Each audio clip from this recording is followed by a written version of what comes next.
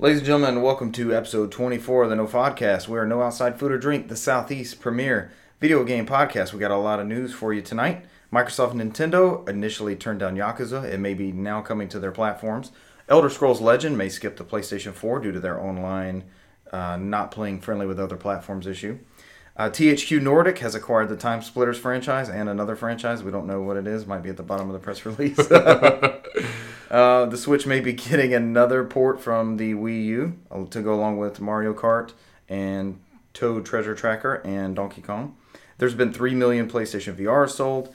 Ghostlight Games is going to be bringing some more games to the Switch. Diablo 3 is coming to Switch, and Spiral Trilogy has been delayed. Welcome, ladies and gentlemen. Was that all right? Can we roll perfect. with that? Yeah. All right. Yeah, it sounded good. I was like, hey, let's just wing it. It's a minute-long intro. It's a lot of news this week. A lot of news and not a lot of no-podcasters. It's myself, Richard Bergman, and Cesar Concepcion tonight. Welcome, Cesar. Hey, what's up? It's just us. Yeah. It's a dialogue no-podcast. We had one of these when we were practicing, though. When we were before we started publishing our episodes. It sounds like one of those Key and Peele's intimate confessions. Just the two of us.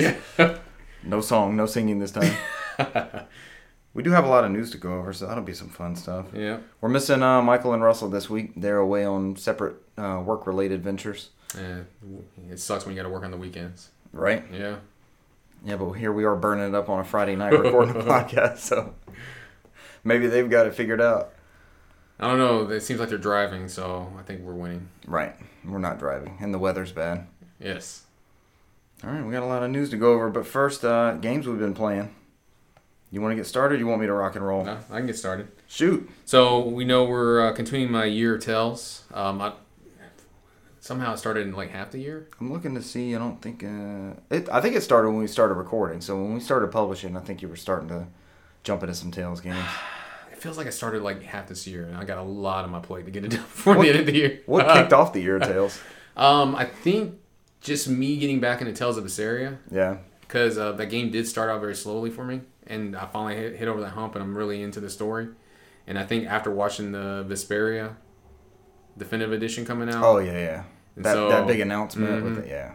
And then they came out and they announced that they are working on the next Tales game outside of this.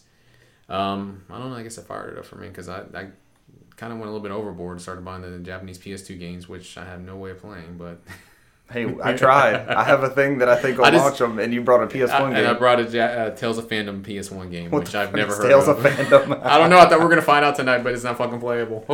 We still need to try it. We'll hook it up after this and just see what it does. I'm so bad in my kick that there is a Mod 3 PlayStation going on eBay, and I'm thinking about buying that so I can buy one of those Etsy copies of Tales of Fantasia translated. So I can play the proper version of Tales of Fantasia. Then we'll be in that wormhole of... No, then we can do Police Knots. Yeah. Jump. I'm thinking about it because it's not super expensive. I'm thinking about it. How much are they? Like $50-$60. That's it? Yeah. And it just lets you play... They said there's a way you can do it unless you have one of the... If you have the older style PlayStations that has the Game Shark port, the serial port in the back, you can actually flash a Game Shark to play import games. Really? I didn't know you could do that because I had a Game Shark and everything, but... Just import games or import / backups of games we've already legally purchased? According to Etsy, they said you would need either Mod 3 PlayStation or the Game Shark that's flashed. So I guess you can play. What makes it a Mod 3? Have you looked at that? Is it just it's just the stealth chip that's in there? It is a chip that is soldered on the motherboard. I kind of want to know now.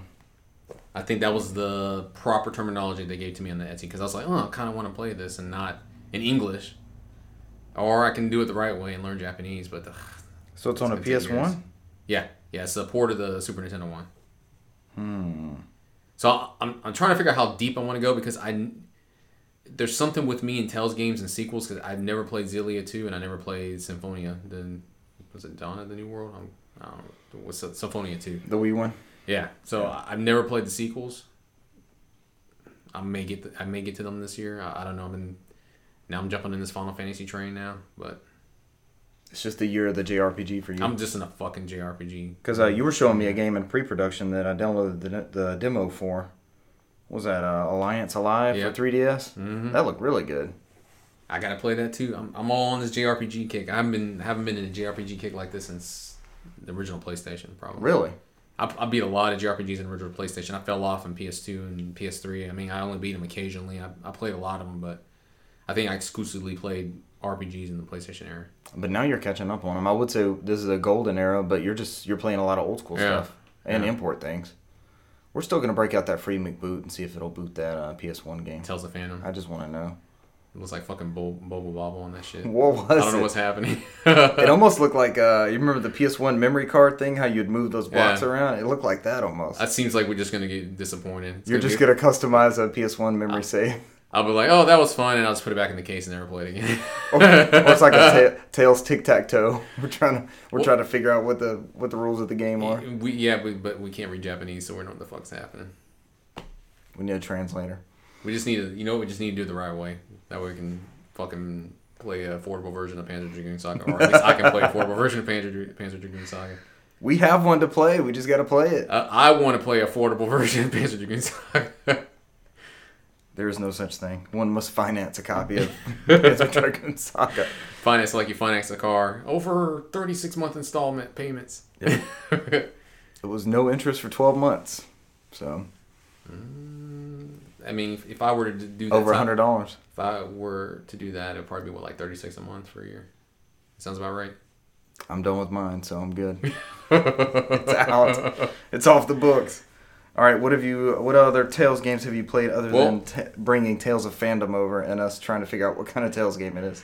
Outside of that, I put some more hours in Tales of Berseria. I'm just gonna lump them all together, Symphonia HD, and then I started picking up Hearts R again.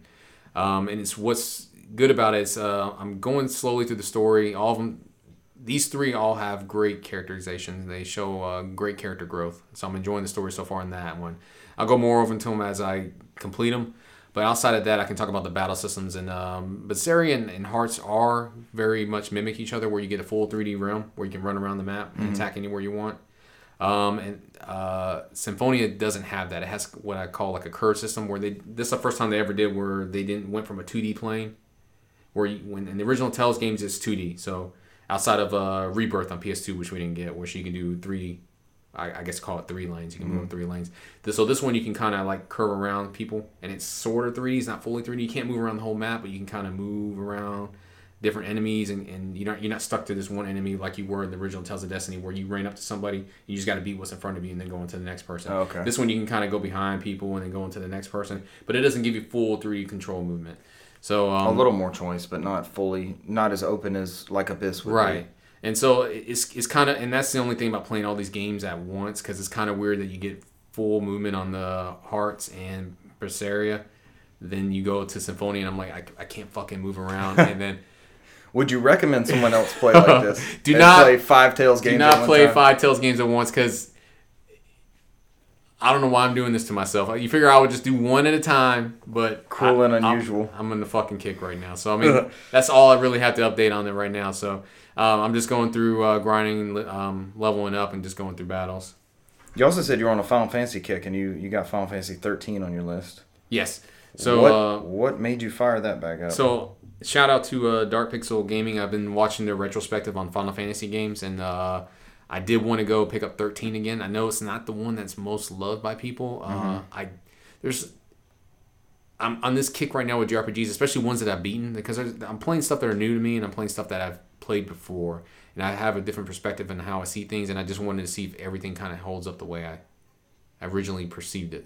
Right. So I mean, there's different things. I look at the way I look at the world now than I did at those times I played it. And I've had that same feeling playing Final Fantasy X, where when I was younger, I was like, what is happening? This is just ridiculous. And now I'm like, okay. And I'm seeing it through a different lens. And same thing happened to me when I played 7 again on PS4. I saw some of the themes differently than I did on play. I mean, I remember playing it, and I remember enjoying it, and I remember got a gist of the story, but it's kind of experiencing new it again versus just kind of going through like, oh, I remember this. I remember just kind of just blank slate it, open the eyes again, try to absorb and get everything that's new. Mm-hmm. So I only put maybe about 3 hours. I am playing it on PS3, and the game's fucking gorgeous. It still looks good. It still looks good. It still looks good. And see, this is my biggest gripe, and the reason why I was going to do your method, and I have it on 360 and just wait to hope that they just fucking backwards compatible it. Because Xbox has been great this generation about, preserving these past physical... Well, they're releasing digital copies of them, too, of these games that we already own. But my biggest gripe, and I don't know if it's because I'm playing on the One X, is a lot of these games are like 720p, 1080p, and the way it upscales it, there's certain games that look so fucking blurry to me. Really? Like if I put 13 on native PS3 on the TV, it looks fucking crisp. I don't think I would get it that crisp. It seems like I'll get a slight blur, and I don't think it's because of the console. I think it's just because of the lower resolution and it upconverts. It could be just my One X. You think the upconverter's just throwing it off? It could be, because I'm wondering if I just played on the center 1080p with just a standard Xbox. I wonder if it looked better. It just seems, it doesn't seem as clean. What have you seen recently that got washed out like that? A lot of the Ubisoft games, like the Time Splitter ones, it just looks like I'm playing a PS2 game. It just feels like it. It's like it feels like I know it's not a PS2 game. I know it doesn't play like it, but it's like I got to squint my eyes just to make sure it was like a PS3 360 game. If I pop the game in 360, it looks better. I noticed that with Prince of Persia. Prince of Persia had some weird looking movements where I was like, something's up with that. But even then, the 360 was a weird console to begin with, because remember the PS3 was the first one that did native 1080p. 360 upconverted to 1080p. So a lot of people gave me shit on that, but I was like, I think that was a 720p console. It just had software upconversions to do 1080i and 1080p. Right, and especially once HDMI adoption picked up and all that kind of stuff. So a lot of that stuff was not native, and you can tell that too when they developed it for both for PS3 and 360. There's a lot of games on that PS3 console that, even though it was 1080p native, a lot of those games were 720p, and it's because the 360 version. Yeah. So and PS3 didn't upconvert, so I think theirs was native. So remember, one of the games that you and I bought the Xbox One for was Gears of War Ultimate, and part of what they were campaigning and part of their marketing pitch was, "Hey, this is native 1080p." Yeah. And I'm like, "Hey, what were we playing on 360? That was, my TV said it was 1080p." Yeah. But that's the difference between that native resolution. And that's what that last generation. It looks like it was a stepping stone in HD. I mean, I know we give it a lot of shit that they were recreating 3D gameplay that was already established in PS1, the PS2, and GameCube, and vice versa. And it's like, it was a weird generation, because like now we're kind of got the perfected HD, and there's a lot of games that come out now that they look great. Yeah. I mean, even though that they're not clean, they're not as detailed, but some of them look good. So I feel like HD was as big of a jump as like 8-bit and 16-bit, or 8-bit and 3D. So you had 8-bit, then you had 16-bit, which was like a great refined version of those 8-bit style games and graphics.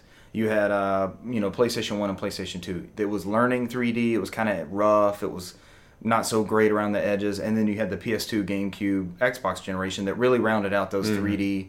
Those are great 3D experiences that still hold up, in some ways better than the N64 and PS1 generations, unless they were done right or they're 2D and they're timeless anyways, that kind of thing. But then you have the HD generation, and I think like this one is much more of a refinement of that. Yeah. But you can also throw online in there. Like online has seen this next generation jump. Yeah. You can include that in there, but I definitely know what you mean as far as the generation jump on that. And it's going to get weirder from this point on, because this next generation is going to get way weirder. Because I'm at this point, that's why a lot of people talk about The Last of Us 2 being a PS5 game. I don't see that at this point. I see it being a PS4 game, and it plays differently on PS5. Kind of like people are thinking the same thing for Death Stranding. Yeah, you get the patches and you're like, oh, this is like looking at a completely different game. But I mean, it's because the hardware is staying the same. You're getting a huge jump in hardware, but it's not a big difference. You can send what you need to send to make a difference in the next console. You don't have to worry about backwards compatibility anymore. Just get rid of that whole spiel. So right. I think that'll be great, and that'll leave it open for a lot of people. We talked about it a couple weeks ago. The rumors of the Xbox One, or the Xbox successor, the Scarlet is what their code name stuff is.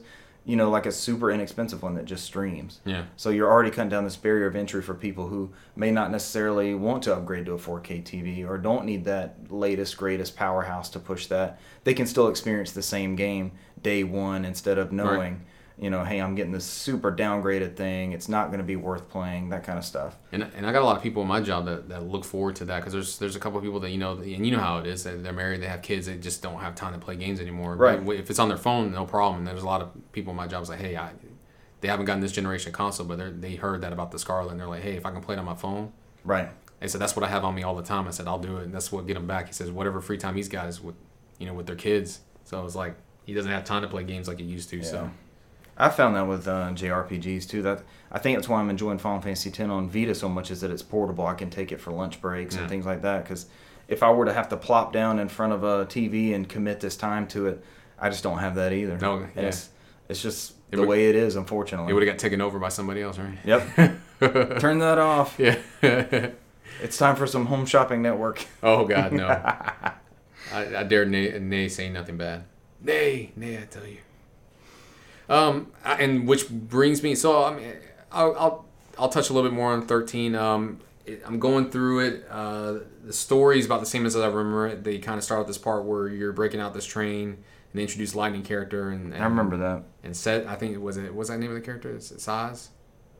Yeah, with the chocobo in his hair. Mm-hmm. Yeah. And so I'm just kind of at that remember point now where you're just moving along and trying to escape after the train crash.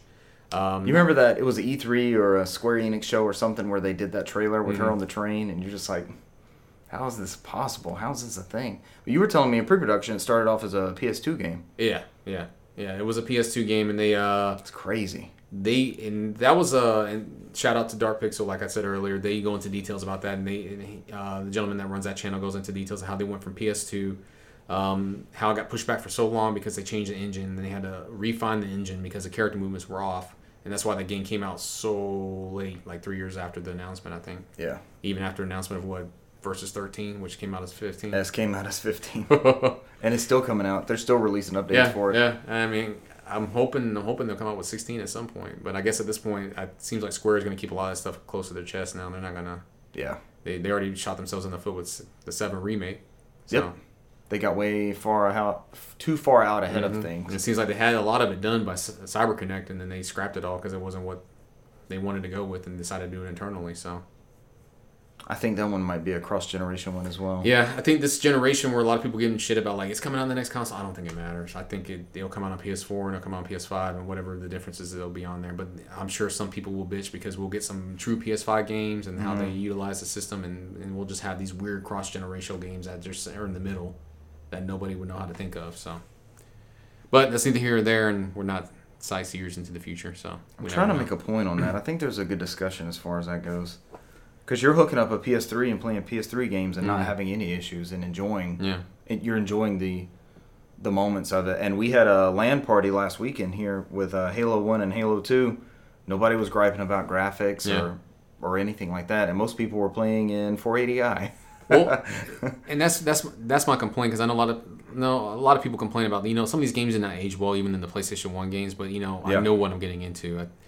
The problem is we're getting a lot of people new into gaming that seems like they don't know what they're getting into, and that's what my biggest concern, even with Shenmue 1 and Shenmue 2. I played those games back in the day, and they're great, and I probably still love them now, but I mean, if you have somebody who plays those type of adventure type games and played what has coming out recently and then go back to that game, unless they know what they're getting into, it seems like they're gonna be like, "What the fuck is this?" Right. Yeah. What are this whole thing's QTEs, or why am I doing this? Or I'm so tired of this. Yeah, that's my biggest Games fear. are supposed to be getting past this, and this was like revolutionary when this game came out. And I've seen a lot of people in forums are very cautiously telling people like, "Hey, don't." I know a lot of people are hyping this up. They want to see 3 because they want to see the story finish. Right. But be cautious jumping into this game because it may not be for you. You're gonna have to be patient with it. It's going to be a little bit archaic, so. Because we bought these games when they were new. Right. We're just excited to experience them again on. Well, we still have these consoles hooked up, but more modern consoles that are. What's the best term? A playable console. I mean, something we can play now. More readily playable, more user friendly as far as save states and controllers and things like that, and not having to hook up a Dreamcast with VGA box and all these kind of things. Right, and it doesn't look good on your 4K TV, and I mean, for obvious reasons. And so compatibility, I guess, is that's a good term. And there's a whole another generation of gamer that's come out since they were new for us. So it's been 17 years since Shenmue 2 came out. That seems about right. Like so those people that were born that year that it came out and probably weren't playing it then, they can drive now. So that's a whole nother era of they missed out on this, and they've gotten all the advancements since then. So they grew up on Assassin's Creeds and Call of Duties, and they only know HD and connected, and QTEs have burned out through their generation. Right. So they're it's going to be something that why is this in here? Yeah, and they said this game's great. What was crazy is that QTE started around that generation. So I mean, Shenmue was one of the ones that kind of started that trend. So yeah. which was fine at the time because it was different for us. So it wasn't that, and it was more interactive. But hopefully a lot of people will temper their expectations because I think a lot of people enjoy that game and will enjoy it for what it's worth. But I will see a good bit of people probably be disappointed in it. That soccer ball still gets me in the beginning. It always hits me in the head. I don't think you never get that shit. You always get clocked too? Yeah. I forget that it's happening. I think it's in the middle of a cutscene. So I've set the controller down. I'm watching the story. It gets hit in the head. Oh, Michael's probably screaming at the recording right now. Oh, no, I'm sure he's fine with that. He knows right where it's at. Okay. You bitch. Hit A. All right, what else you got on your list? What else you got on your list, sir? And that brings me back to the blurriness. So Epic Mickey was free on Games with Gold, and I've never played any of the Epic Mickey games. The first one was on Wii. This one was on everything, wasn't it? Right. It didn't sell Wii U, well on 360. Wii. I think they decided. Was it on Wii U also? Epic Mickey 2? Yeah. I want to say it was. It seems like it was, right? It was on everything. I'll look it up while you give impressions. This one, it didn't seem like it sold well, and I know Disney was in a weird place at this point where they were trying to get this game to take off, and I don't think it was taking off the way they wanted to, so they decided to not port it over, but release it on multiple consoles. Yeah. And it plays fine. It plays like a fucking Wii game.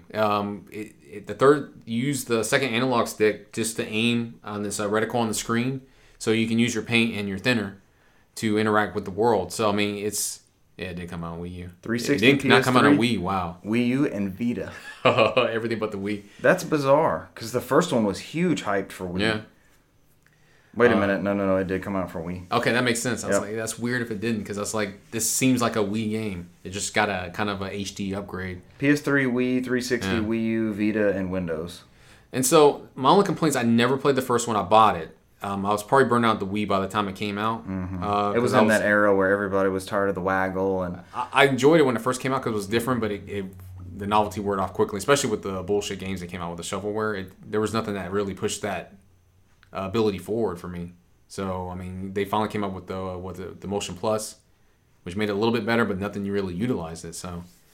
The sales, according to Wikipedia, the sales of this game killed Junction Point Studios. Mm-hmm. They had an Epic Mickey 3 planned. It was also one of the very last games to be published by Disney Interactive Studios before it closed in May 2016. Yeah, that's when Disney went through and closed everybody. Right at the end of all the Disney games. Avalanche and all them. Yeah, I think because they were all in. They gave it a whirl. They tried. Yeah. And after that point, they just licensed out their IPs. They felt it was more profitable to do that versus do in-game development. So they may feel differently once everything goes more streaming-based. So, but outside of that, it plays very much like a Wii game. So you use that reticle and you do the paint and the thinner and interact with the world, the solve puzzles. You start out in the beginning where you play for whatever reason. Mickey's got to go back to this previous world. And that's my biggest gripe with the game is that I haven't played the first one and it kind of glosses over what happened in the first one other than this villain happened. They saved the world. It doesn't... I don't feel invested in the game. I think it just feels like when I played the second one, not playing the first one, it's like I'm missing something, and It just doesn't feel right. I'm playing through it. I just don't have no motivation to play through it. Maybe you could go through and read a synopsis or watch it like a Let's Play or something like that. You could find that and knock it out real quick. But see, I don't like Let's Plays. For me, I would probably just pull out a Wii and just fucking play it myself. I can't watch. It's hard to watch Let's Plays too. Yeah. Because it's like I could at that point I might as well be fucking playing the game. Right. Some people love it and no judgment on that. That's great. Right. If that's your thing, that's cool. I understand you don't have time, and some people can watch a Let's Play on some people lunch break. They use it as a cost saving measure too. Mm-hmm. They don't have that. I'm not going to buy that. I'll just watch somebody beat it. Or I got rid of that console. I'm not going to buy it again. Yeah. So or I'm not going to take the time to do what I need to do to get this done. I understand it and I respect it. The missus played the first one back in the day on Wii. Yeah. And it had the sunshine, like clean up the ink type. Yeah, the paint and the thinner type stuff, yeah. It had a little element of that and a little bit of Luigi's Mansion that you and I played years ago where it's, having to go through and clean up certain areas and stuff like that. So, I mean, outside of that, I mean, I think that's what I played maybe 2 hours into it, and I kind of went around the hub, the main world, and the world's in peril, you got to go save this, and the villain from the first game is now trying to be a good guy, and he sings everything. I don't know. I just don't feel invested in it. Is it Oswald? No, Oswald is an established good guy, but apparently there was somebody controlling Oswald in the first game. So that guy's trying to be a good guy. Oh, they were trying to spin Oswald as the villain? Yeah. He was getting used. So I got to the point where I got to animatronic. Oswald the used rabbit. I got to the animatronic Goofy, and I was like, I'm done. So are there? I think in the first one there were worlds you go to, kind of like a Kingdom Hearts type thing. Is that how this one breaks down? This one, like the worlds are separated, and you got to go and reconnect them all. It's similar. I don't know. I don't think I give it enough in there to get a good idea of it. I just don't know if I'll keep going with it unless I beat the first one. It just seems like I'm missing something to enjoy this game. And I would read a synopsis. I don't know that it's worth playing through. It is one of those. I would say it's one of those defining Wii games because it's one of those experiences you could only get on that console. Yeah. I would think that would be one way to look at it. But in my argument about the blurry graphics, this game is very blurry for me. This is one of them too. It doesn't look as clean, and I'm not blaming the Xbox. It is what it is, and that's the resolution it came at, and it just looks like I got a little bit of Vaseline on my screen, just a little bit. Like 64 style. Try to get that off just a little bit. I don't think 64 is bad. But 64 is bad. Outside of that, I did pick up WarioWare Gold, and I'm. You talked about that last week. Yeah, I sat there today, and I was like, I played. I think all I had left was just the touch-based games, and I knocked out a couple more of them today. I'm at the final. I also downloaded that demo, but I haven't given it a shot yet. You're good. So, outside of that, I've just been going through the touch-based games. I think I'm on the last guy. I don't know if that game's going to open up any more. I know if you go into the mini games, there's a lot that I have not played.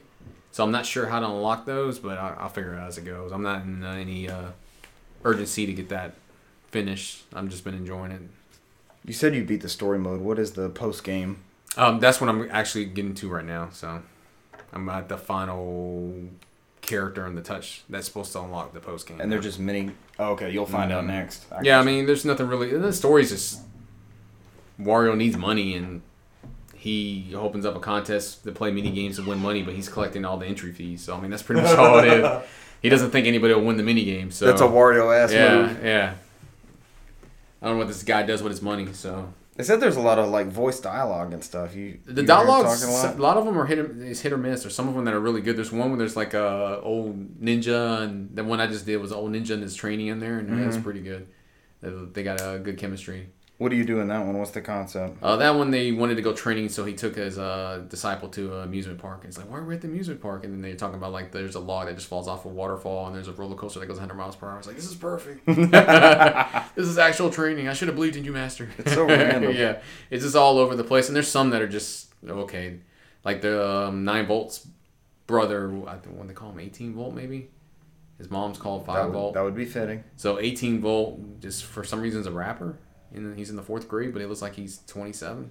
So there's some stuff that I looked at and I was like, that's kind of odd. But, yeah. WarioWare, it's out there. Yeah, but it fits in the theme.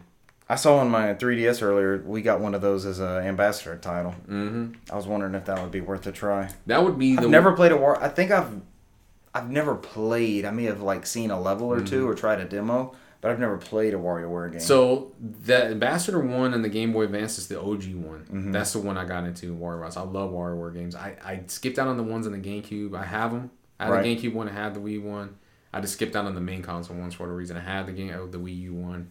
I've always felt that they worked better as a portable console. I've always enjoyed them on that one. So Michael was saying that Wii version's a really good party game. Mm-hmm. Especially you can play it just with one person, one Wiimote. Excuse me, not one person. And just hand the Wiimote around. Mm-hmm. But that's everything I've been playing this week. That's it for you. Mm-hmm. I have not dove into a whole lot of stuff. My Final Fantasy X playthrough, I'm on that Mihan high road. Mm-hmm. The Chocobo Eater is at the end, and I've just been leveling up. This is a part of the game, the first part of the game that I've hit where the enemies there's more diversity than just trying to figure out the right pattern. It's figuring out the right pattern and which character to use against the enemy and in what order. Because they're throwing a lot of bombs at you that, when you attack them, they build up and then they just end up blowing up. So it's trying to figure out, okay, use this person to attack this person first. And I'm trying to learn the system a little bit more. It's still not complicated, but it's a little bit of a difficulty and a system spike that I just want to concentrate on that before I go on to the boss. Because I know the boss is at the end of that Chocobo Road. Plus, that battle system's so fucking fun. It is good. Yeah. I don't mind grinding in there. Like we already had the discussion about random encounters. I'm cool with random encounters. When you see that start firing up, I'm like, here we go. And, the battle system's great. And like we touched on before, being able to swap people in and out Yeah. is super awesome.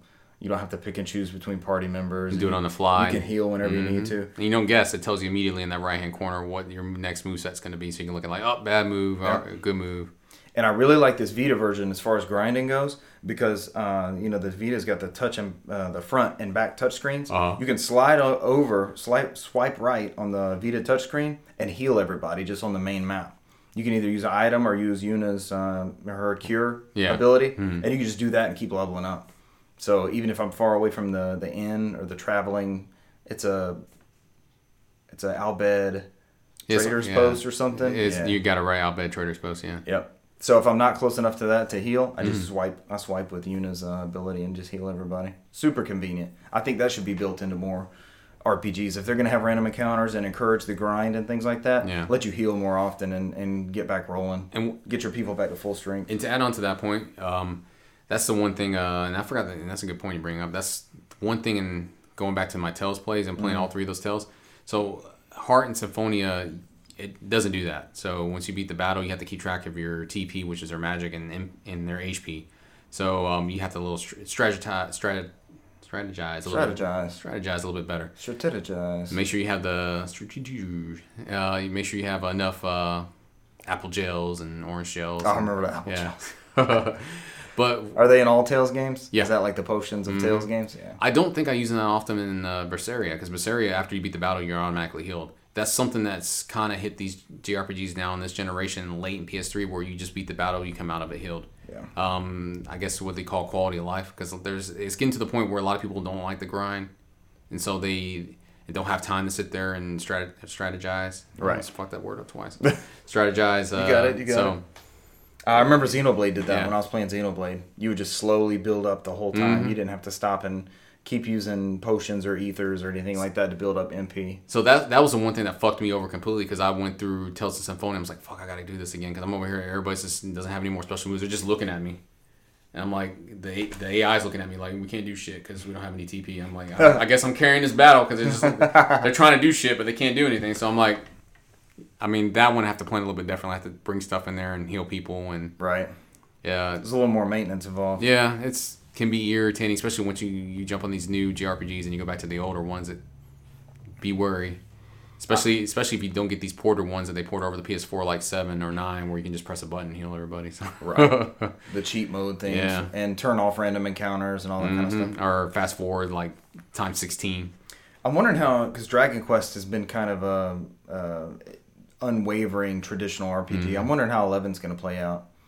What its systems are going to be like. Because I've looked at a couple of videos and things like that. Yeah, I want to go in fresh too. I stayed out of it completely. I think the last comment I saw was Jason Schreier from Kotaku, where he was disappointed with the recent run of RPGs came out, like Xenoblade Chronicles and Octopath. He didn't like Octopath. Right.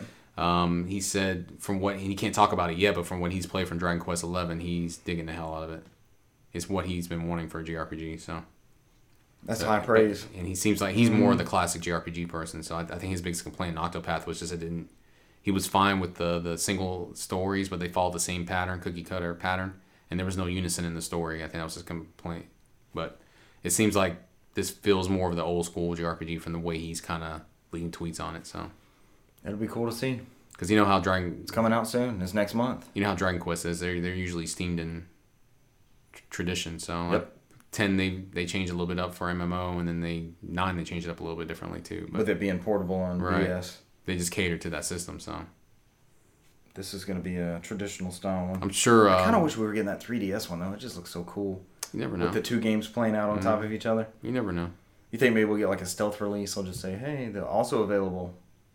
They're keeping the 3DS around though, but they gotta have somebody to localize all that. They're not. That's a hell of an undertaking. I would not be surprised if that Switch version is a merge of that 3DS and that PS4 one.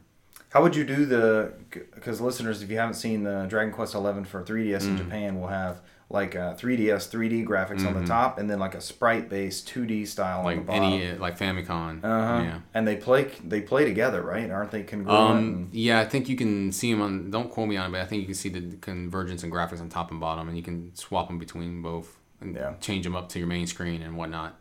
I wonder if they could do that in Switch. Maybe How would that play? Flip out a button and you just keep it on that one setting. Well, I don't know. They said they're supposed to make a major announcement for that soon. So. Oh, there's a Dragon Quest news coming up? For Switch, yeah. They said they made a lot of progress. Because I know last year they were very dire. They're like, we haven't even started yet. They said it was way behind. I think they were just being realistic. And I'm surprised for Square. I think then somebody tweeted out something where there was an update coming up there and with some surprises. They didn't say it was an announcement, but it said some surprises. So it seems like they got somewhere with it. Yeah. So. All right, I've also been playing Kirby Superstar Ultra. I played another level of that. It seems to be my go-to warm blanket style game right now. Just my chicken soup. Are you playing it with chicken soup and a blanket? Both. I have not been sick. No, it's just, a Kirby game is not difficult. I beat the first level of Superstar Ultra last week and then moved on to the next one. And they said this difficulty went from 1 star to 3 star, I believe. And I haven't been able to tell a difference whatsoever. God, I'm trying to think of the only time I ever had a hard time with a Kirby game was with fucking Canvas Curse when you had to draw those damn lines. That's it. Because that one did actually require some, some thinking outside the box. Because they'll fuck up and fall off. I'm like, damn, fuck this game. Yeah. I probably should because, Kirby games always have the copy ability. You inhale an enemy, press down, get their ability.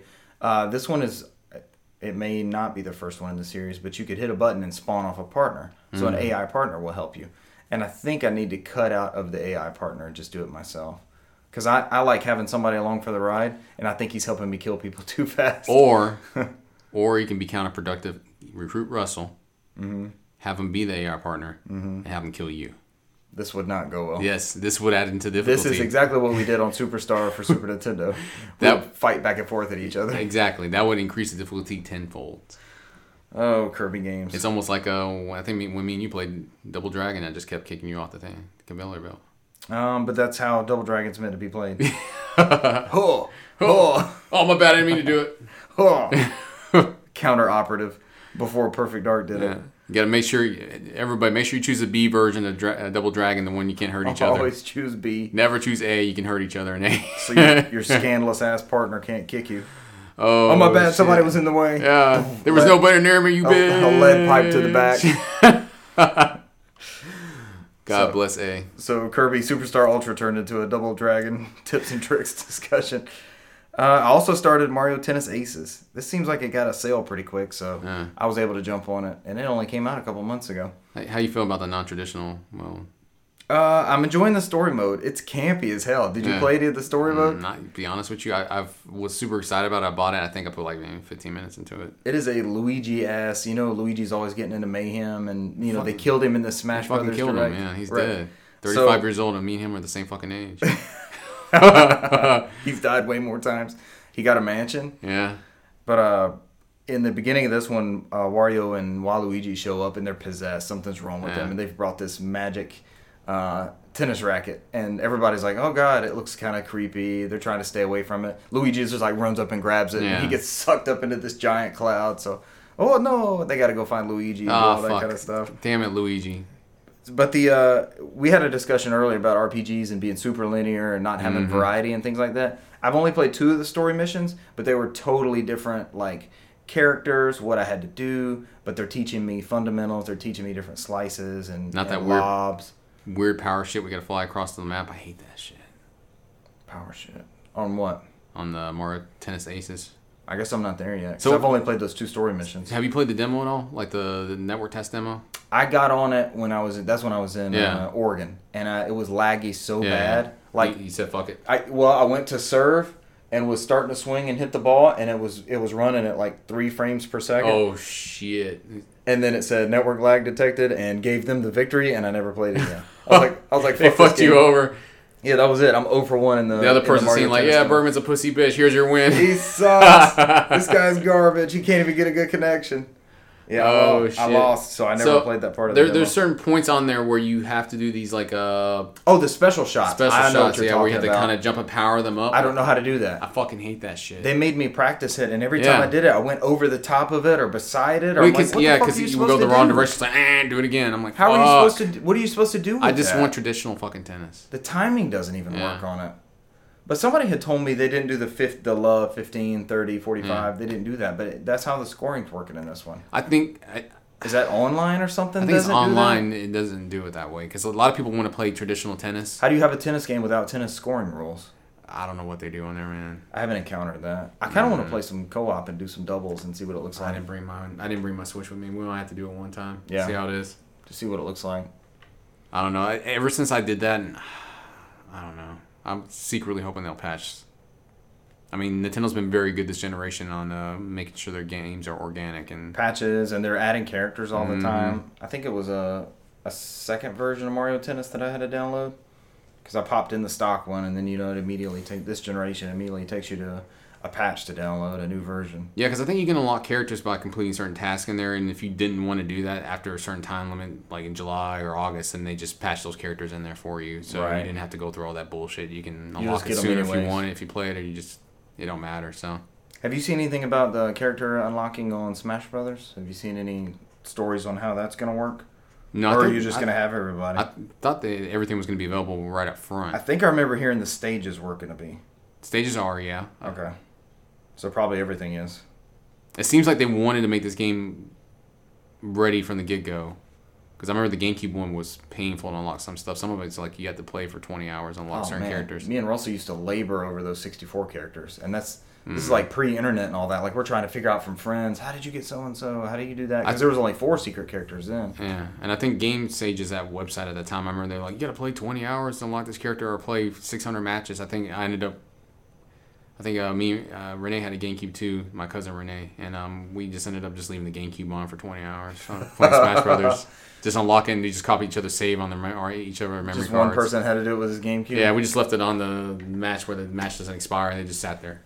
And just left it like a 20-hour match. And it'll work. You'll come beat back them, and then you'll get the character challenging. Then you got to beat the character, because they challenge you. Yeah. So you didn't beat the character, and then you fucked. So you'd come back to the GameCube, and that would be your fight, and you had to win that, or you'd have to sit there and wait the 20 hours. Holy and there's always some bullshit that you lose. I'm like, fuck! Last minute. Oh, God. Fucking Smash. I think, hopefully they won't do this gen. I don't know. I understand what you're trying to say. It'd be fun to unlock some shit, just keep it fresh, go through there, but... Some sort of goal. Or at least give you the option. Mm-hmm. Give me the option when I start the game, hey, I want to unlock stuff, or hey, give me everything all at once. And I'm a casual player. Mm-hmm. I just want to load up Cloud versus Snake and live out my PlayStation N64 Smash Brothers fantasies. Yep. Yeah, you can only play Smash Brothers with PlayStation characters. That's it. That's your option. It's the new PlayStation All-Stars. Yeah, yep. PlayStation All-Stars Ultimate. So who do we have? We have Cloud. We have Snake. I guess we can count Bayonetta because the first one was on PS3. Bayonetta counts. What else we got on that list? Then you Crash Bandicoot. Which Castlevania character? Simon. We can play Simon. Was Simon on any PlayStation game? Was he in Castlevania Chronicles, the PS1 game? No, that was at that old PC game that was released. It was a different Belmont in that one.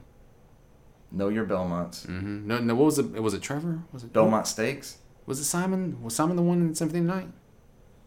That was Richter. Richter's an Echo character. All right, you found it. You found it. Richter. He's our PlayStation tie-in. We can only play with the 4 characters. Just all PlayStation characters. Well, who else is in it that could have been on PlayStation? I think that's it, right? Oh, we gotta look through the roster again. I think that's it. That's pretty good trivia. I'm pretty sure that's it. I don't remember anybody else.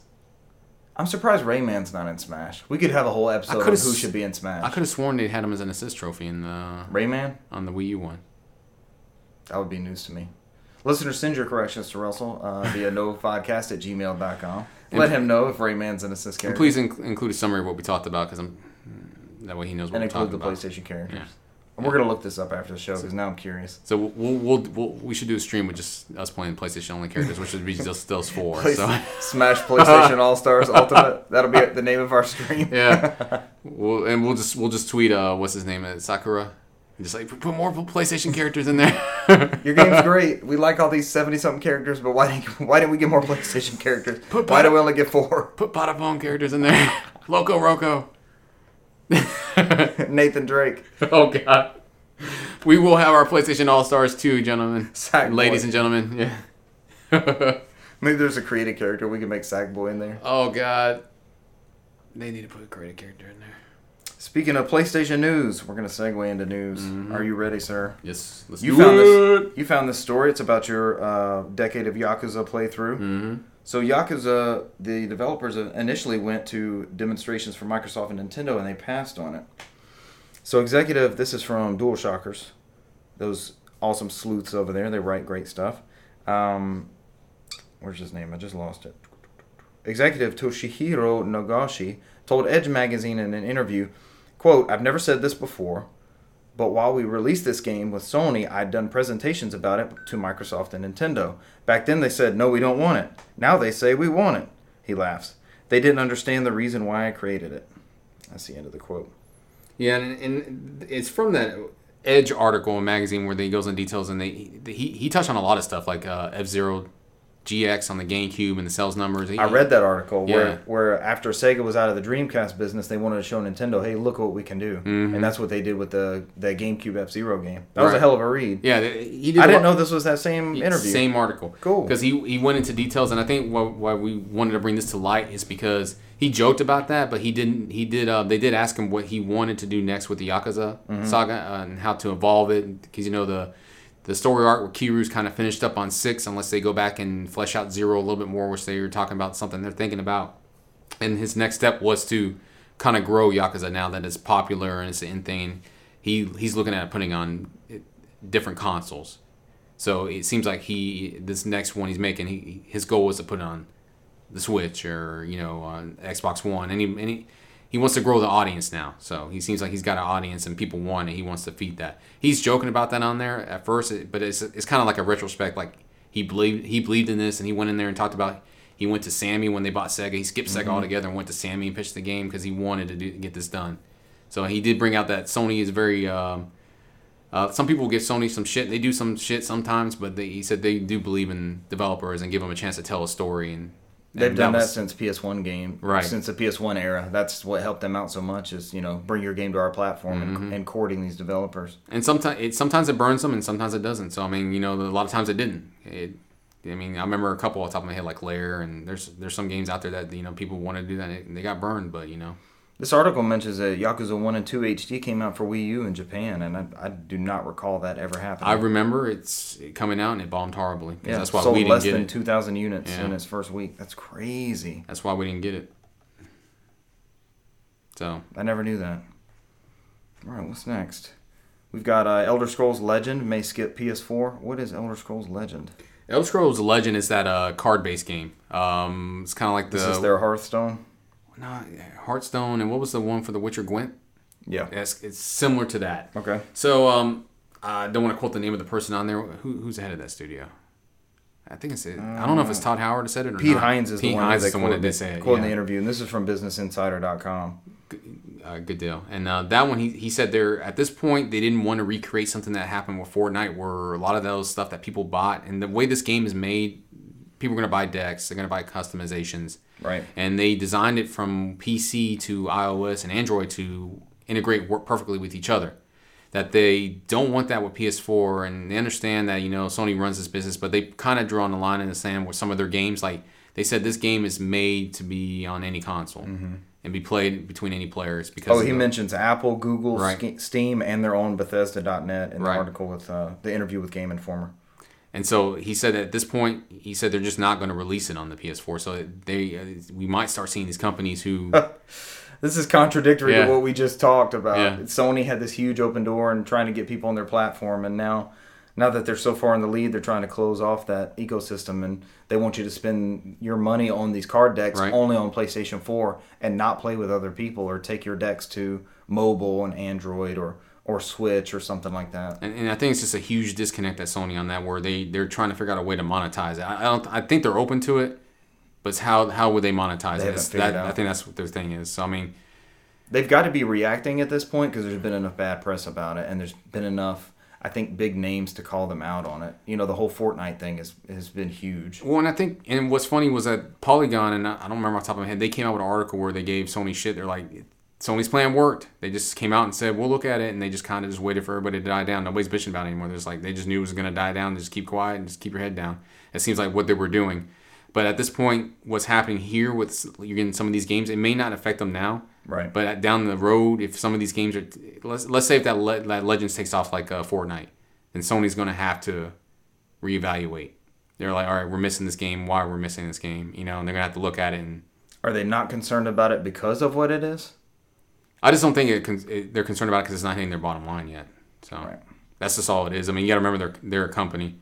A lot of people give them shit, but They're around to make money. Microsoft did the same thing last generation, and then people defend Microsoft like, well, they don't want them on their servers, and they do stuff differently. Look, guys, Right? There was all kinds of it's excuses. the same bullshit from last time. You can sit there and back up Microsoft how they're doing it now versus then, but they use the same excuse. So I mean, it was the same thing. Now they had to do it because they have to do it. It's going to help their ecosystem out. So, and it's a smart move. Sony needs to do it too, but you're going to have to, like, these companies are going to end up pushing Sony to do it, and that's what they're going to need. It'll happen. Yeah. There'll be enough people knocking on the door. They'll have to open it. They'll take it somewhere else and like, man, we're losing out on this game. We're losing out on some of this monetization, and you're just gonna have to take the hit. I mean, I don't see what the big deal is. I mean, the cross-platform play is fine. I just think it's the stuff that they buy through the store and they take with them. It's the monetization. Yeah. But then you have companies like Epic Games with Fortnite. Mm-hmm. They didn't want to release it on the Google Play Store, so there's all these back-end ways to download that. What is it, an API for the game? Yeah, it's an app, and you have to tell it to be trusted, and it's not rooted. And, right, so it's not through the store, so that they don't have to pay Google the 10 or 15 or 20% or whatever. It's 30% cut. It's 30% cut? Oh, wow. So they're not wanting to give up a third of their revenue. Mm-hmm. That's a free-to-play game already as it is. So you it's can't not like, blame them. Yeah, they don't need they definitely don't need the Google Play Store name recognition to launch their product. Mm-hmm. People already know what Fortnite is. They're going to go looking for it. Right. But that does open up. On iOS, Fortnite's only available through the App Store. Yeah. That opens up all these Android users searching for Fortnite Android and potentially downloading some crazy shit. And what's funny is I think Google's already countered that, because if you start searching Fortnite in the store, it tells you that Fortnite's not available in the store. It puts up a little search on there that tells you you can't get Fortnite. Does it direct you to? It does not direct you. Games? It just lets you know that what you're looking for is not available on Play Store. To keep people from downloading some bullshit. Right, they don't get some, because somebody's going to take advantage of that, so they don't want any part of that. So they do, when you search it, they'll let you know. So some people are not going to know. Some people are just going to like, oh, this is close, the closest name, and this must click be on it. Anyway. Yeah. Oh, I don't know why they call that. Yeah. Knight spelled N-I-T-E. Yeah. This might not be the right one. Oh, God. Next up in news, I'm super excited about this one. This will come up in our GameCube discussion. Did we mention it in the intro? We're going to skip our top 5 GameCube list. We didn't. You didn't mention it. We didn't mention it? Okay. Just as a heads up, since Russell and Michael aren't here, it's Russell's brain freeze. Since the two guys aren't here, both of them are very passionate about GameCube. Cesar and I could talk about our list, but we'd rather just make it a big discussion with the four of us. So that'll give you guys some more time. I don't think I got any listener submissions this time. So make sure you get us your top 5 GameCube list, and we'll work on reading those out loud next week as we discuss ours. But this news coming up, I'm super excited about. THQ Nordic has acquired the Time Splitter franchise. So this is there were 3 games in the series: Time Splitters, Time Splitters 2, and Time Splitters Future Perfect. The one I played the most was Time Splitters 2, and that was it's on my GameCube list, but we spent hours and hours and many nights staying up super late making custom maps with infected virus monkeys that would run through the maps, and I hope that I have some of those on a memory card somewhere, because those were some good times. But what do you think about the Time Splitter series? I've only played a little bit of it. Yeah. I wasn't at that. What was I doing around that time when Time Splitters came out? I don't know. It was a weird time for me. I did play some JRPGs. I did. This is your PC phase. Yeah, I think I was playing a lot of the Valve games, like what was it called? Half-Life and Half-Life 2, and I had just been on my PC, and I was buying up games for it. And I don't know. There was a small part I fell off on the PS2, Xbox, GameCube era, so that was probably one of them.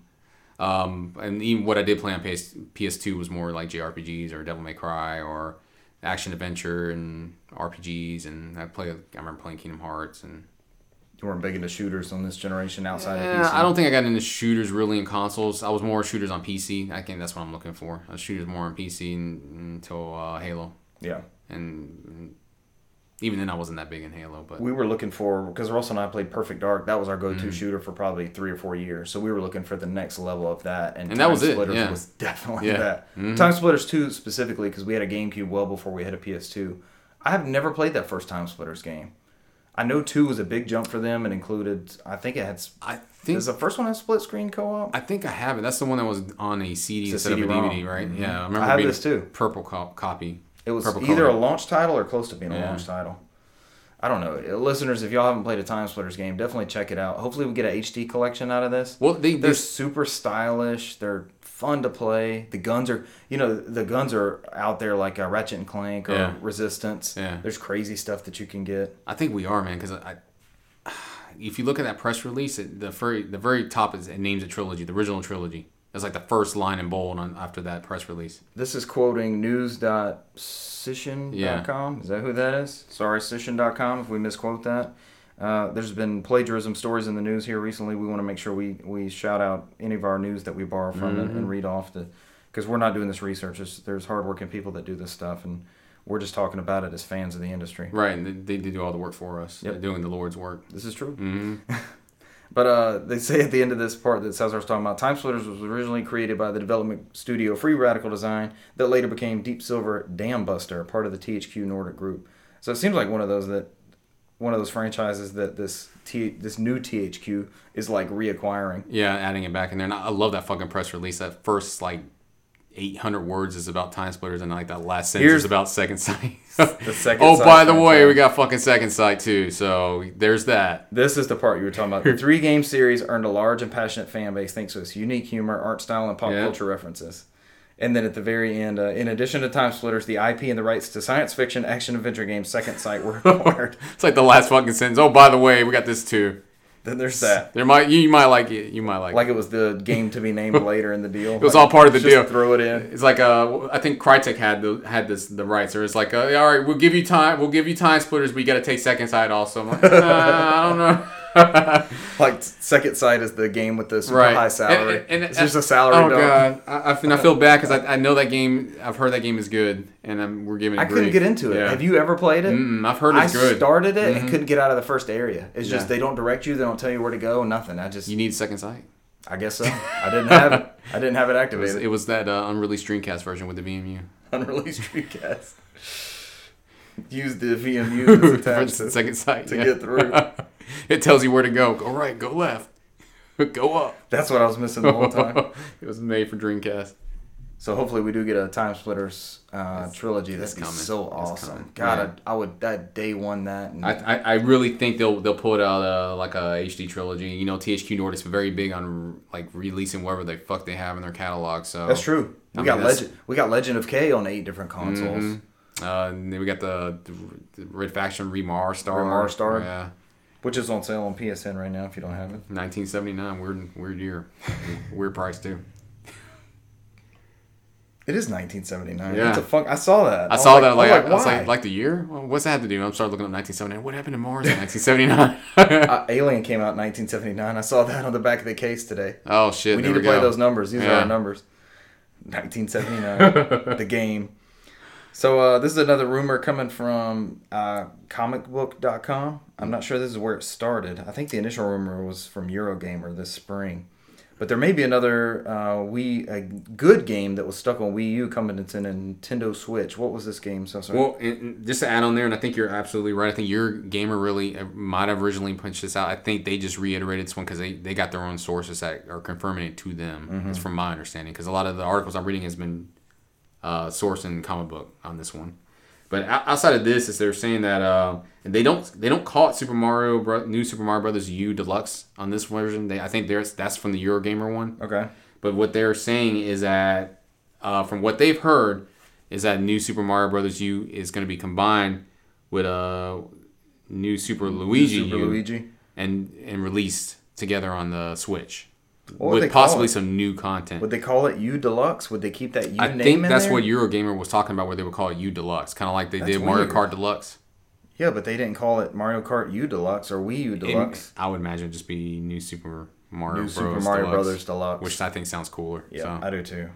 Because we published that episode, didn't we, where we renamed the Wii U? Nobody liked the Wii U name. We don't like that branding. Let's just drop that. Let's keep some of those games. Let's keep porting those over. I'm fine with that. Because there's great games that are stuck on that dead platform. Yeah, and people drop that damn Wii U nomenclature. And people are giving it shit, but it's probably going to be $59.99. And the people who are giving it shit, it's not for you because you already played it. Yeah. It's for because there's a shit ton of content in that $60. Yep. Because I bought the game at launch. Russell and I played that at launch. Like one of us was on the gamepad. We were trying to figure out the gamepad thing, and then I also got New Super Luigi U during the year. Like $20, right? Yeah. Yeah. Because it was a super standalone expensive, SKU. right? And then when they released the Nintendo Selects version, they combined those games. So that's still a good value if you can find it on Wii U. Yeah.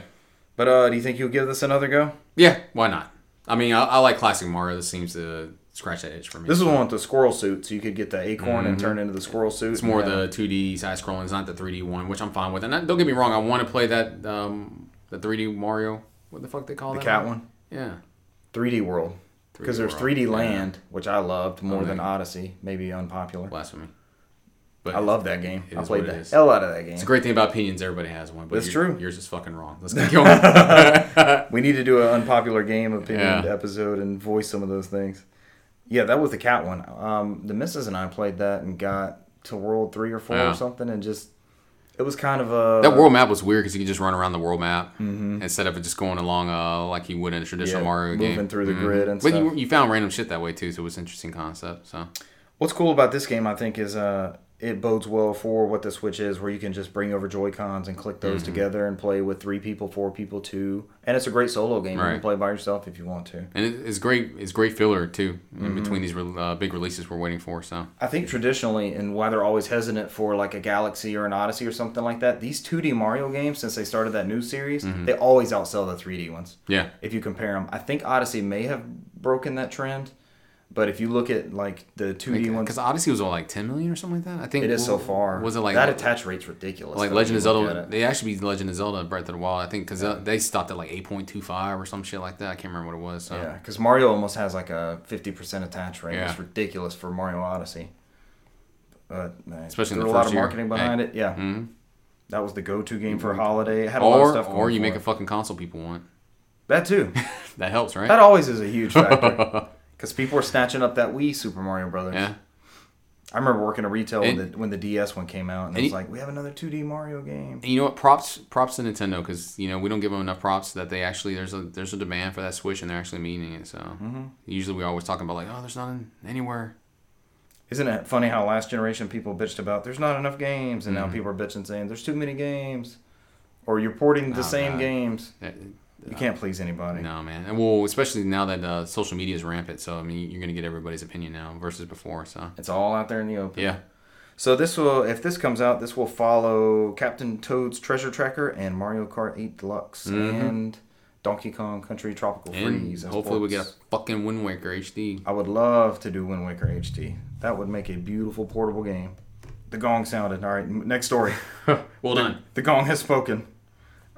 This is from the PlayStation blog, and this was who was reporting on this? Mary Yee. Mary Yee. I was wondering. Vice President of PlayStation Marketing. Yeah, that was a big story. We hit the gong again. Yeah, sorry guys. I don't usually sit on this side of the table, so my phone's like boom, kabong. I was wondering if it was Clement's story, but he's left PlayStation, right? Did you see that? Clement's is going somewhere. Yeah, kind of got a glimpse of it. But Mary Yee's story says that PlayStation VR systems have sold 3 million units. I wish Andrew House could be reading this presentation. 300 million units. So you haven't even sold 300 million PlayStation 4s. How's this happening? Richard, where did you hide the 10 of them that you bought? PlayStation customers are hiding their VR systems. Oh man, I'm missing some Andrew House. Yeah, he was a good dude. So they've sold 3 million PlayStation VR systems, along with 21.9 million PlayStation VR games and experiences. I wonder what that experiences thing is. Is that apps? Well, I think it's like apps and shit. So there's some of the apps they do sell that is a price, like the Voltron app. I don't think it's a real game; it's a fucking app. And there's some apps that are free, like the Spider-Man one. But I mean, what's interesting is somebody else brought this up. I want to say somebody in Reset Era. I mean that only like 4% of these, only 4% of the PlayStation 4 owners have bought VR. You were talking about the attach rate of VR versus PS4, right? And they were talking about and there was another article from another website, and it was a while back. Okay, all right, finish your comment. Finish your comment. A while back, where they were talking about the VR is not now, it's not the hit thing, because they look at its sales are dropping across all platforms, even the Oculus and the what's the other one? Oculus and the Rift. Is it Rift, or are they the same fucking thing? Oculus Rift and the Vive, HTC Vive. Well done, you saved me, sir. In the VR, they have all dropped. And that's what we were talking about earlier. That and I think they've added shit. They've added cameras and sensors and controllers. And I think a lot of people feel that VR is going to be the next thing. It's just not now. It still needs to mature a little bit more. And I think that's what we just talked about, where we kind of saw Xbox announce that VR was coming, and they kind of just like, yeah, we're not doing that, because I think Microsoft kind of looked at us like, it's not right to enter the market now for that, because they didn't want to do that experience yet. And there's other people. I guess the people who want it are the people who are buying it, and they got it now. It's just not something they want to add in that's going to add to their ecosystem yet. So right. So I mean, it's impressive to sell 3 million of them, but then that attach rate, I know you did the percentage on that, but I don't think that's entirely accurate because of the amount of the way PlayStation came in with this generation. I think there are multiple PlayStation households this go around. I know you have more than one PS4. Whoa, that's slander, sir. I'm just saying. That's slander with me having more than one PS4. It's well, not going to be confirmed or denied. Okay, so everyone on the podcast, on No Podcast, has more than one. Right. It's like a stink bug or something. That thing was crazy. I'm going to roll with it. We're being attacked. Yeah. No, it is a stink bug. I pulled one down from there the other day. Well done. All right, we're being attacked by some insects. I saw something on the wall. Had to confirm it's not a scorpion. We can continue now. All right. But the way PlayStation positioned themselves as a streaming device, as a digital console, buy your games here, that kind of thing. I think there's multiple PlayStation households, so that attach rate may not be as drastic as 4% if you look at it per household. Right, but I don't think I'm going to... Because you don't need more than one PlayStation VR. Right. But I don't think that number's going to grow that much more anymore at this point until we get a drastic change in hardware. That's the way I see it. I think at this point it is where it's at. I know I haven't played mine in a while, I need to. I think when we get to the point where it's more convenient, kind of like doing VR like with our cell phones, something that's popping in the head and make it a lot more convenient, I think that thing's going to skyrocket. Yeah. I don't think there's anything wrong with VR. I think it's just the way it's achieving to get it done. There's so many fucking wires. The barrier of entry. There's so much shit we got to do. Yeah, I mean... Dude, I'll just look at my VRs down there. I look at that and I'm like, nope, I don't feel like getting that out. Because, if I plug it in, at that point, I'm just going to be doing VR games for a while. I'm like, if I'm going to do it, I might as well keep it up. Fucking buy Skyrim and just go through that game. So they also released the top 10 PlayStation VR games. That was a great segue to set that up. I'll spike it down. The number one game, PlayStation VR game, is Elder Scrolls V Skyrim. Which is on fucking everything. It is. That's a fairly recent release, too. Call me when it's on Famicom. And then they finally did it. They fucking did it. It's on Alexa. I think Famicom is not as far of a stretch as Alexa is. I want it to happen. Put it on the Famicom cartridge. 8-bit Skyrim? Yeah. So the number one selling game was Skyrim. Number 2 is PlayStation VR Worlds, which is a great demo disc of sorts. Number 3 is Rec Room. Number 4 is Resident Evil 7 Biohazard, the game that made me sick the most. Yep. 5 is Playroom VR. That's that free pack-in, right, that you can download? I have a hard time remembering. Playroom's the one with the platforming and all that stuff. Yeah. Mm-hmm. Job Simulator's number 6. Oh, I love that fucking game. Job Simulator's great. That sold a bunch of VRs. Make the coffee. I'm like hitting bean cans all over the place. I'm like, this shit's great. Everybody that comes over and plays Job Simulator just grabs shit and throws it over the cubicle. Number 7 is Until Dawn, Rush of Blood. Fuck that game. That was a scary-ass game. I had to change my underwear twice. Continue. We put a video on our Instagram of Russell screaming at that. That was good stuff. He's braver than me. I just took it off. I'm like, can't do this shit anymore. No mas. Number 8 is Batman Arkham VR. I've yet to try this out and wanting to. I have it because the game's getting harder and harder to find. I think I bought it on Best Buy. I just haven't tried it yet. So. Same thing with Job Simulator. It's that one's out of print. Hopefully it gets a reprint with, what was it, Vacation Simulator they're coming out with? Holiday Simulator? Vacation. That'd be a good third game, Holiday Simulator. There we go. Yeah. I'm already there. Yep. Hey, if you're listening, Owl Studios? They're Google. Alchemies? They're Google-owned. Alchemy. Yeah, Alchemy, spelled out as O-W-L. Like the bird? Alchemy, yeah. You mean like the bird? Yeah, like the bird. Alchemy. Number 9, Farpoint. You and I tried this. This made you sick. This also made me sick because I want to put it on free movement. Free movement is not good for everyone. So you and I are playing this, co-op? We're playing the Horde style mode that's coming to it. So I hear, I see Cesar kind of dropping back, and it's VR, so you actually physically turn around and look. And then I hear him kind of panting in the microphone. And then I hear him way away from the microphone. He's taking off his headset and everything. He's like, dude, I need a break. I got to get out of this thing. He's breathing heavy. Dude, it got to you. I am no way a connoisseur of alcohol, but there are times I can hold my own. I literally 1 hour in there is not even equivalent to probably me drinking for 24 hours straight. I can probably function more better than that. And that's one of those that's what Resident Evil did Yeah. to me. I could feel it a little bit of a far point. Well, I was like, I hate the choppiness of doing the corner moves at 90%. It's like it feels like it's taking me out of the game. So I was like, I'm gonna do free inversion. That's how I feel. I'm taking it off. I'm like nauseated for 2 or 3 hours. I'm laying in bed. I'm like praying to God, like, let this go away. Like I have a real disease. I'm like, like, dear God, don't help the other people that are really hurting. Get rid of this nausea that I've been feeling for 3 years. Please help me. Because I put on this $300 headset. Please help me from our first world problems. I'm like, it's bad when you're begging for something and you know you don't deserve it. You're just like, I don't think I've ever put it on. At this point, it's like, well, I guess I'm just playing in 4K and HDR, so that's what I end up doing from that point. I'll switch to that. Yeah. I feel like Resident Evil is one of those 2 experience in VR though. I gotta build up the stomach for it. I gotta build up my VR. Was it Resistance or? Yeah, you gotta start out with small game and work your way up. That's the problem. Small experiences. Might do the Shark Tank stuff again. Until you get used to it and then increase your movement. And because, I mean, fucking Resident Evil 7 is like the final level. It's the final boss. That is. VR movement. It most definitely is. I'm dying. I was like, this is great. I'm throwing up everywhere. This is what VR is meant for. People looking at me, like, is the game that graphic? No, I just can't move like this. That must be a nasty game. I gotta get it. So number 10 on the list is Super Hot VR. I know Russell's a big fan of Super Hot. We'll go on to the next one. This is a story you found from Ghostlight. So now, who is Ghostlight exactly? So Ghostlight is a European company. What they've been doing, and I think the last game they did was Mary Skelter Nightmares, which is actually a Vita game, and they ported over to PC. So what this company does is they get these JRPGs that have been coming out on PS3, and they port them out and make them playable on PC. They release them on Steam. So the guy is, I think it's like a team of 1 or 2 people in there. Mm-hmm. So they've been in the game industry for a while. I think he said the last time he's done a game console was like 2003 or something like that. He hasn't done it in a long time, but he's had a lot of fun developing for the Switch. He or she, I'm not sure who it is. Let's be proper. Right.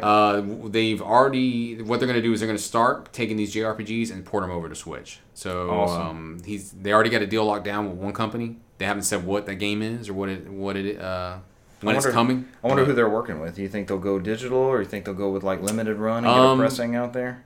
I would imagine they're probably going to go digital because it's a small company with just 1 or 2 people, and they've done Steam digitally. But I can also see that they would go to like a limited run and do a physical copy. So Ghostlight. Any guesses as to what game it'll be? Do you have any idea? They just did Mary Skelter.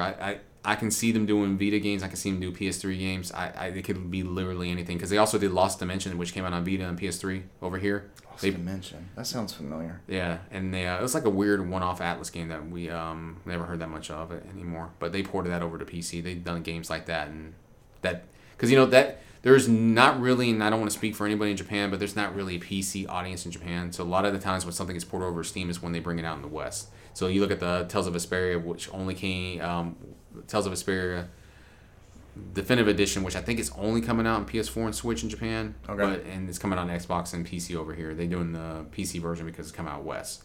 So a lot of these companies there's not a PC presence in Japan. So a lot of this company, Ghostlight, what they did was they took these games and like, all right, we'll port these over to PC so the Western audience can do it because these main companies are not going to do it. You know. You put on the show notes they're doing the Lord's work. They are doing the Lord's work. Yeah. If I'm in this fucking JRPG kick right now, I mean, if anybody's bringing JRPGs out to any console, they're doing the Lord's work. So, this is true. Yeah.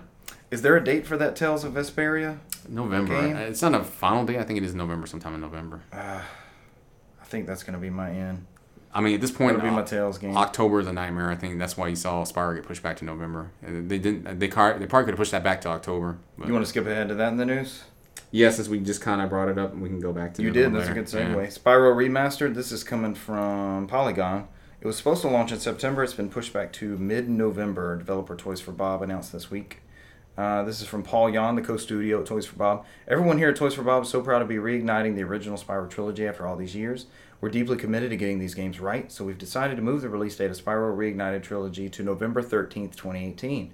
I really hope you would be rescuing dragons and scorching Rhinox sooner, but the trilogy needs more love and care. In November, when you're exploring the Dragon Realms, Avalar, and the Forgotten Worlds, we know you'll agree the extra time was worth the wait. So I'm okay with this. They're getting out of September. September was the hell month already, and I was legit going to pick this game up day one. So outside moving of it to November is... second and third game controversies. Right, about only the first game being on the disc. Yeah. Why is that? Just HD assets and stuff? How could that not fit on a Blu-ray though? That's kind of confusing to me. It seems like they were gonna keep developing it and before they were able to master it. I don't know the thinking about it. Because at some point they phrased it as 2 and 3 had to be downloads, and somebody came back and said, well, they asked them and they were like, well, there's only certain things you need to download. It's not going to be the full games, and it's like there's a lot of confusion around it. They haven't cleared up. So this is the story we're also talking about. This is also from Polygon. Earlier this month, Activision confirmed that retail copies of the game will ship with only the first Spyro the Dragon game on the disc. The rest will be available as a download. Are they trying to save data they have to rip to the disc? Like, hey, maybe people won't play anywhere past the first one? I don't know. I mean, you were able to fit both Crash Bandicoots in the one disc, but then again, I think a lot of that's because Sony... It was all 3 Crashes on the disc, right? Yeah. And I think a lot of that's because Sony kind of funded that a little bit. Were all 3 Crash games on the Switch cart? Yep. And it's probably the 8 gig Switch cart, right? The smallest one? But you got to remember this stuff was ported over from the PS4 probably, which was already done. You know? Yeah. So they had more time to do it. I don't know what their line of thinking is. I mean, it doesn't matter. It's not a download code. I think you just pop the disc in there and you just click on the link. Yeah. But either way, it gets it out of the ship month. I'm fine with that. Yeah. I mean, the only thing you risk at is if they can make it go away. So if you need to reinstall it, you could be a shit out of luck. So that's the only downside. I hate that about this. Especially if you don't own the license. So technically, you don't purchase in the store. You don't own the license because you're doing it off a disc. So game companies have been pretty good about if you own the license, you can re-download it. But there's no telling. I mean, I don't trust anybody. Sony's the only one that has been kind to us. A lot of people get Sony shit, but I mean, the PSP store shut down, but you can still download PSP games off the PC and then transfer them over. Right. So I mean, there's still a way to do it. They haven't turned down the servers like they did what Nintendo did with their shit, where they just cut it down. You can't get it anymore. It's done. There's nothing for you to connect to. No more re-downloading. Right. You can't. There's not a PC go in between, or at some point I don't see past Sony. We're like, well, we got like 5 people doing this every 5 years. It's too much money to have this up. You know what I mean? Yeah. But I mean, and that is why we're collectors and game preservationists all on our own. That's why we don't have issues downloading ROMs for games that we can't get. Yeah. But that's another story for another time. Yep.